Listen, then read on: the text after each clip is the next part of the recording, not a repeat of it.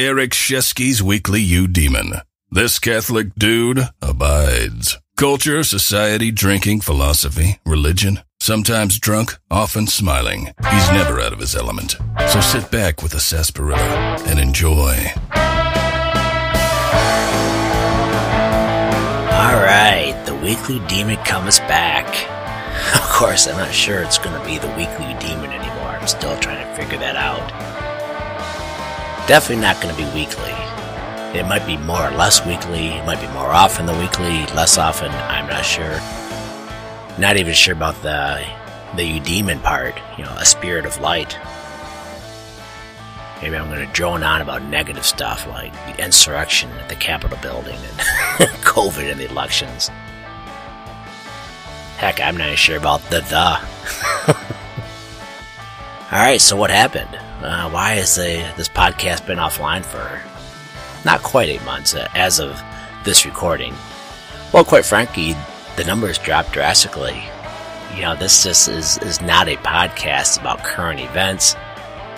I talked about COVID and stuff, but with the elections coming up, I'm like George Gissing. George Gissing, that great English writer from the 19th century, said, politics is the province of the quarter educated. Russell Kirk liked to quote Gissing in that regard, and I agree. Politics is awful. You have to engage them, and my hat's off to those Catholics and those conservatives who fight the battle. That's great. I don't like getting in the muck, and I do tend to think it is for the quarter educated, but hey, everyone has to have their hobbies and their pursuits, and my hat's off to those who are out there throwing the mud around for the rest of us. Yeah, so anyway, the numbers dropped in the listenership. I don't want to say I got discouraged. I kind of just laughed and said, 2020 just ain't going to be my year. I thought come 2021, I'll relaunch it in some format. And that's what you're going to have to understand. This ain't going to be as polished as the old Weekly Demon. You're thinking, hell, Shesky, that was polished? Well, it actually was in a lot of ways. I spent a lot of time trying to edit the podcast and make it better, and I'm just not going to do it. And partly I'm inspired by Father Richard Simon. I don't know if you ever listened to this guy. He's on Relevant Radio.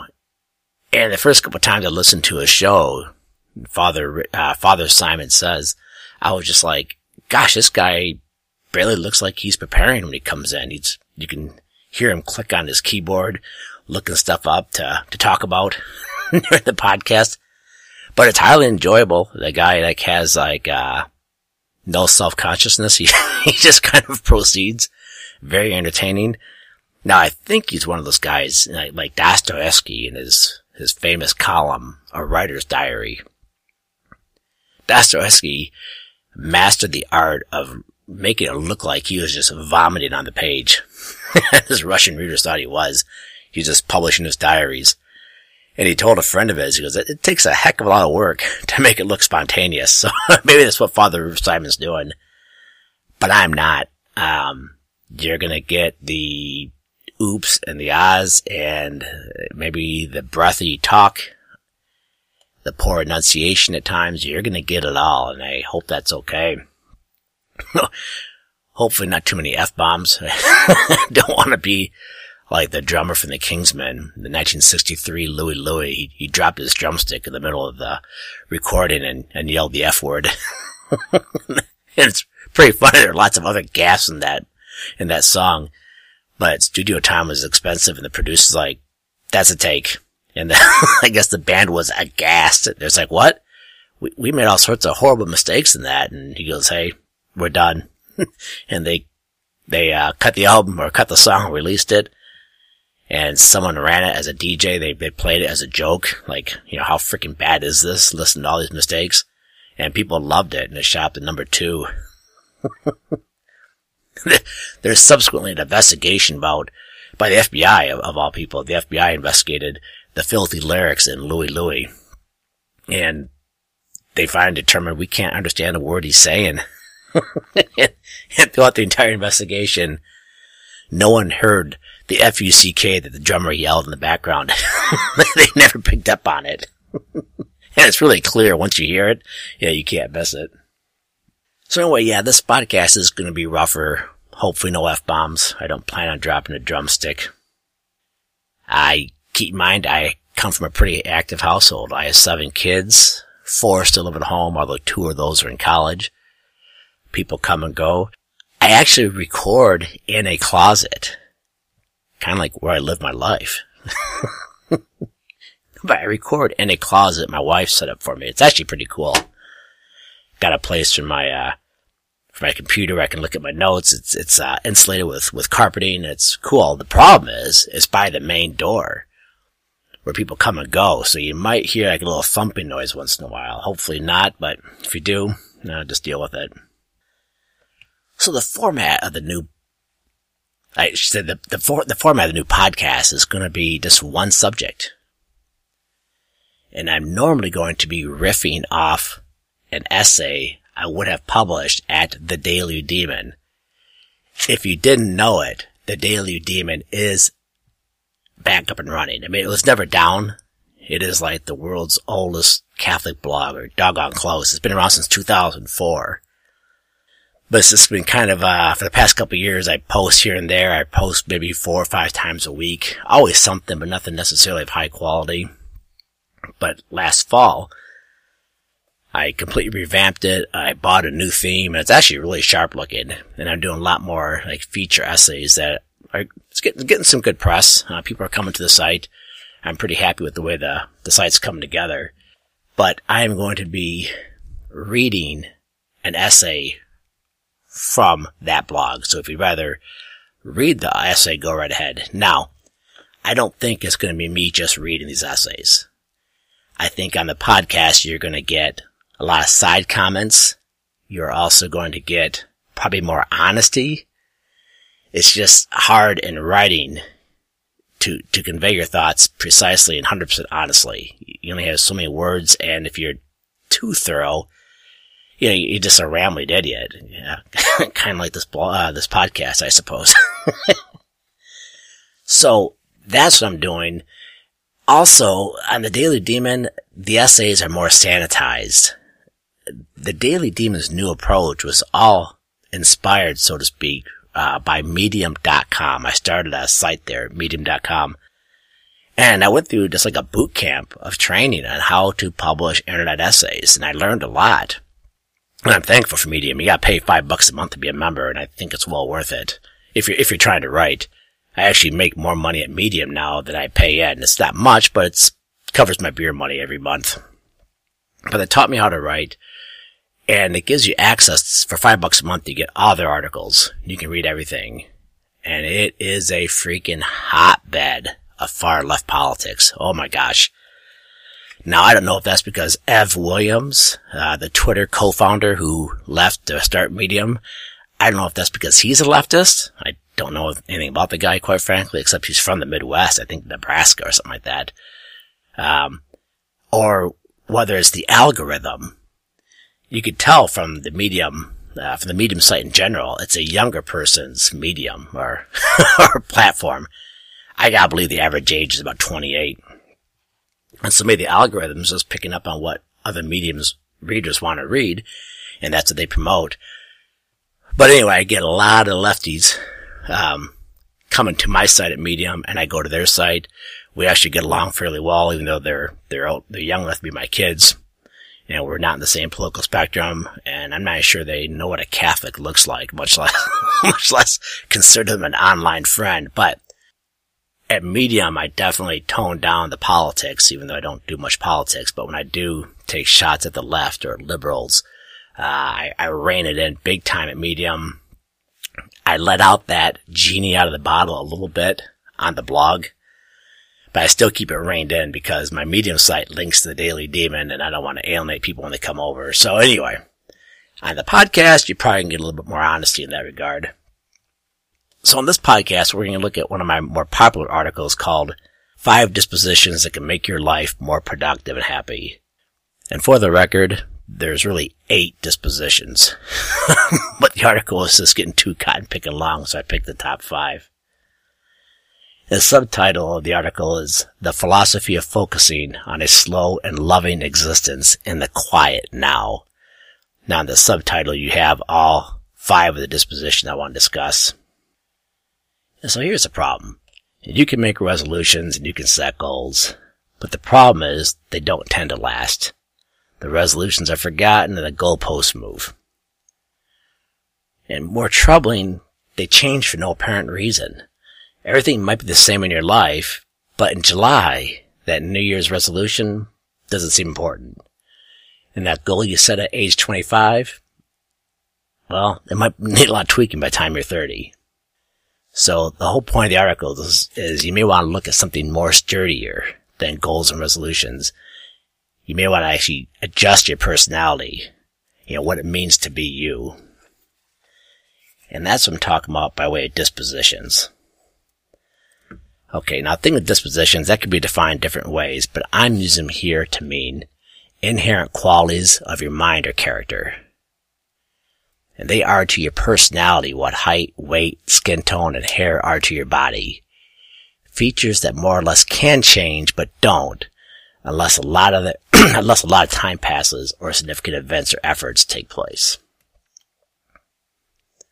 So I point out the article that they are to your mental world what habits are to your physical. Maybe call them habits of mind. And we all have these dispositions. Maybe you're born with them. Maybe they develop from your environment. Maybe they're a hybrid. I don't know. But we all have them. And they're just there. And so what I do in the article, I say, why don't you break down the areas of your life and ask what disposition would be proper to this area. And I go through 5 major areas of existence and the disposition proper to each. And I start off saying the first disposition is love. Love is rule 1. It's the thing that ought to inform your entire life. I think almost everyone agrees with the wealthy Stoic philosopher Seneca, who wrote, quote, "There is no enjoying the possession of anything valuable unless there is no enjoying the possession of anything valuable unless one has someone to share it with," unquote. Reading that quote and botching it like that reminds me of Bill Burr, if you ever listen to his podcast. He just can't read script or anything for the life of him. The guy's brilliant when it comes to extemporizing, but when it comes to reading, he's worse than I am just now in that example. Anyway, I point out in the article that 5 minutes of internet surfing would give you 100 other aphorisms about the supreme importance of love, and most of us would agree with those aphorisms. But what exactly is love? And I think it's this. It's attention to other. And that's it. Now that's it, but it's crucial. By attracting yourself to other, you're pulling yourself out of yourself, as it were. It's why love is so irrational and magical, yet so manifestly powerful that even logic and philosophy can't deny its importance. They can't explain it, but they can't deny its importance. So love is what happens when you put yourself second, behind the object loved. Love, then, walks hand in hand with humility. Humility is nothing more than self-forgetfulness. It's not self-deprecation or declaration of your worthlessness. I mean, those things, let's face it, those things are kind of self-centered. I suck, I'm horrible, no one loves me. Well, that's just the flip side of narcissism, really. or it's negative narcissism, you might say. But humility, it's a disposition that isn't focused on yourself at all. Once you're not focused on yourself, the problems that arise from self-centeredness, the grasping greed, the inflamed lust, the ego-centered ambition, decrease. And once they decrease, you're better positioned to love. And then to discuss these other 4 dispositions we're going to discuss in a minute. And I quote at the end of this section, the famous desert monk Evagrius, Evagrius, who says, "In front of love, passionlessness marches." And that's kind of paradoxical. I think, well, love, that's passionate, and I'm inflamed for love for this woman or whatever it is. And here he says, no. Properly thinking, love, not lust, but love, gives us passionlessness, kind of what the Stoics talked about. The second disposition is in the area of time. I call it the temporal disposition. And the disposition you ought to have is the now. The present moment is the only thing you can control. The past is gone. The future might not even be the future. It may never arrive. And if it does arrive, it won't be in the form you anticipate.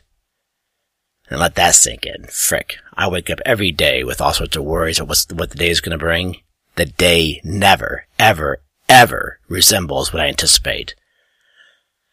Well, I guess sometimes in broad parameters it does. Like if I have to go to the office and have like 5 meetings set up, I know it's going to be a long freaking day. And they often are.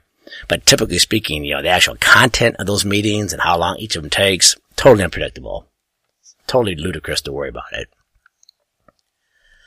So to live in the present moment is the most commonsensical thing in the world. But dang, it also seems to be the hardest thing in the world. Especially in the modern world where everyone seems to be afraid. I don't know if you've noticed that, but everyone's afraid. They're running from, rushing to, or bracing for something to come.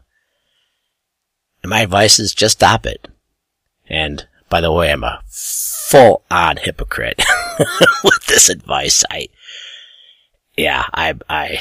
was talking to my daughter about the importance of living in the now. She brought it up, and I said, I got books on that, and I was telling her about it and showing it to her. And she goes, Dad, I'm not sure you're really good at living in the now. I said, oh yeah, I absolutely suck at it. But I do appreciate it. It's like, yeah, I suck at dunking a basketball too, but I think it's pretty cool if people can. So anyway, just try. Be in the present moment. Softly writing off your regrets, calmly refusing to entertain worries about the future, just addressing the task at hand. If you need to plan responsibly for the future, that's fine. Just try to think about the future only to the extent it depends on the present moment. And there's a great book, by the way, called The Orthodox Way by a man named Kallistos Ware. It's about Eastern Orthodox spirituality. He has a whole section on the now. It's really good, and I think I pulled from it quite a bit in writing this essay.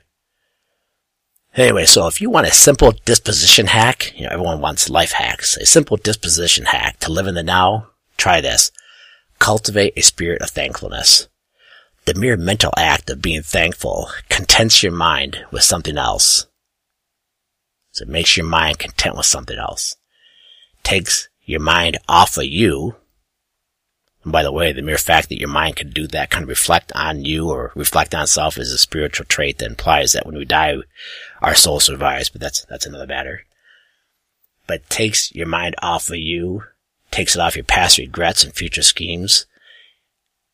The mere act of being thankful, being grateful, is remarkably effective for living in the now. Also, cultivate the ability to focus. It's key to living in the present moment. And that brings us to the third disposition. I call it the disposition during your active life, like when you're at the office, or when you're at work, or when you're engaged in some sort of constructive leisure. And the disposition during the active life is concentration. Now, most people associate active life with work, life in the job. But here I mean the active part of life in general. Pretty much anything that isn't sleeping, meditation, or abject sloth, like watching TV.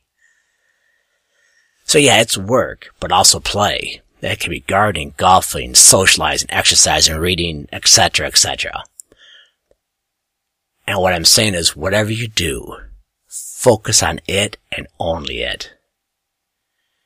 Okay, I realize that's pretty routine advice that's hard for many people to follow. But here are three tips that might help. Excuse me there. 1. Tie your focus to humility. Ask yourself, why do you get distracted? Maybe it's because your ego tells you something else might please you more than the task or person in front of you now. Just tell yourself, I don't deserve anything better than what I have in front of me right now. I deserve this current task and nothing more, nothing less. This is what I deserve. So don't tell yourself, I could be doing something better. That's a lack of humility or self-forgetfulness. Also, understand the flow. F-L-O-W.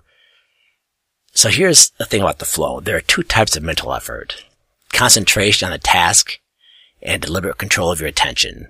And that's Daniel Kahneman, the author of that awesome book, Thinking Fast and Slow. I think he won a Nobel Prize. I'm not sure. Anyway, Thinking Fast and Slow. Check it out. I think last I knew you could get it for $2.99 on your Kindle off Amazon.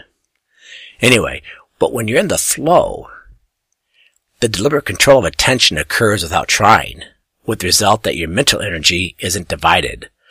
All of your mental efforts can be spent on the task in front of you. I think merely by understanding what the flow is and appreciate what's going on when you're trying to concentrate will make you better at it. Third, try to imbue everything, even office life, with the spirit of with the spirit of play. Play, as one of my favorite authors, Robin Daniels, points out. He only wrote like 2 books, but I won't write one of them, The Virgin Eye. Robin Daniels points out that play occupies that, quote, transitional space, unquote, between subject and object. You're focused on the object that you enjoy. The object takes you out of yourself, but you are still having fun. If you cultivate the spirit of play, everything, especially work, the focus will follow naturally. And actually, this is one of my favorite quotes of all time. I give at the end of this section. It says, in the intellectual order, the virtue of humility is nothing more nor less than the power of attention. And that's by Simone Weil, W-E-I-L. I've had that quote taped for years in my office, my law office downtown. And I try to remind myself of that constantly. I would have mentioned the podcast earlier, but I'm never sure how to pronounce her last name. I'm pretty sure it's Weil, again, W-E-I-L. A brilliant Jewish woman who loved the Catholic Church but never entered, and then she died young. Okay, next, the third disposition is disposition of movement. And I say here, your disposition ought to be slowness. So why exactly do we rush? There could be specific reasons, of course, like if a kid is drowning, I hope your pace quickens a bit. But in general, why do we rush? And I think the answer is pretty clear. It's because we're self-centered. We rush because we are trying, even if only semi-consciously, to satisfy something we want. It's we, or me, I. So if we slow down, we may not reach our aim. The rushing in turn feeds our self-centeredness, enabling it, as it were. Our ego inflates even more, feeding a growing frenzy of ambitions, schemes, and plans that we must rush to meet, creating in us a disposition of hurriedness. We need to flip that disposition. We need to slow down drastically and develop the disposition of slowness. The mere act of physically walking slowly will let air out of your ego. As your ego deflates, you become calmer. As you become calmer, you start to think more clearly. If you doubt this, try a simple experiment. After a hectic day, drink wine, relax, and observe. The depressant in a moderate amount of alcohol takes you out of yourself by slowing you down, mentally and physically. It calms you, letting you think and see more clearly. And when it does, you normally start seeing the goodness of existence. And moving with deliberate slowness is, in my experience, a dry version of drinking wine. Robin Daniels, by the way, points out that, quote, rushing is a form of aggression, unquote. And maybe let that sink in. The next disposition, the disposition towards noise. And I say your disposition in this area of your life ought to be silence. Okay, now this one's tricky. You can't control noise, right? That's why your neighbor's leaf blower sucks. Hate the leaf blower. Hate it. Don't like snow blowers either, but because I'm inside when the snow blower's going, I can't really hear it, so it doesn't bother me so much. But that leaf blower, yikes, something about that really grates on me. Anyway, you can simply divert your eyes from an unpleasant sight, but you can't simply divert your ears from an unpleasant noise. And in the modern world, and this is something we don't understand or even appreciate, noise is ubiquitous. It's everywhere. Over 50 years ago, Max Picard, a philosopher who detested noise, said the modern world is historically unique because noise is everywhere. And for him, the bogeyman here was the radio. Quote, radio has occupied the whole space of silence. There is no silence any longer. Even when the radio is turned off, the radio noise is so amorphous that it seems to have no beginning and no end. It is limitless. For Picard, I mean, radio noise took on like a demon or diabolical metaphysic. That guy hated noise. Good friends with Russell Kirk, by the way. But anyway, I'd suggest, that was 50 years ago. It's only gotten worse since then. Fortunately, there are two types of noise, inner and outer. And you have a lot of control over the inner. You can turn down the volume of the passions that inflame your mind. You can slow down the parade of thoughts. You can dull the drum beats of ambition that keep you in a state of steady agitation. But you'll have to practice. The noise in our modern world makes it more difficult to practice, but it can be done. Closing your door, using noise-canceling headphones, which, by the way, I've really started to dig. I got myself a nice set around Christmas time. And also by meditating.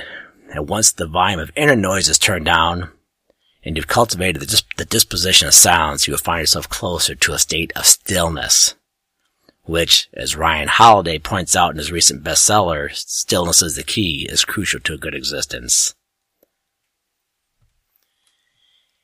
And, I think I'm going to wrap it up. The essay actually has another section on it that I think is very useful, but I'm not going to heck with it. I'll stay with it. Doing the Richard Simon here, jumping back and forth. This last section is called Your Beautiful Body. So, are you bummed out that you're lacking a few of these dispositions? I wouldn't worry about it. I don't think any person naturally develops with them, including me. I mean, I've always rushed. Goodness gracious. I mean, I hurry all the time. I can think of at least 3 occasions where I should have been hit by a car from trying to get in front of it, by foot. I've done it even after telling myself well over 10 years ago I need to slow down. And here I am in my 50s, and I'm still rushing, and I don't think I'm as fast as I was in my 30s, but I still move fast. But I was able to slow down my life by doing a simple thing. I slowed my gait. When I walk, I just slow down, unless I'm doing for exercise, but I slow my gait. And when I did that, all of me slowed down. My breathing, the thoughts in my head, everything. A slow gait, I discovered, helps develop a disposition of slowness in general. On occasion, when I forget that lesson in the heat of my workday, my gait would quicken, and so did everything else about me. Breathing, speaking, thinking, everything rushed. When I started walking fast around the office, I find everything rushes. And it's because we're existential amphibians, part spirit, part flesh. What your soul does affects your body, as millions of people are learning from the health benefits of meditation.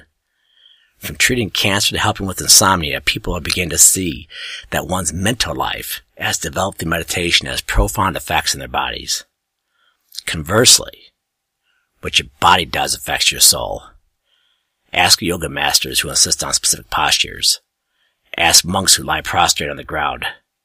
Ask Feng Shui practitioners who believe architecture affects inhabitants' energies.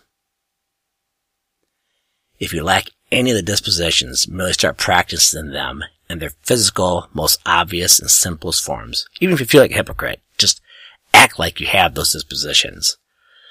So in the area of love, do something nice for a family member.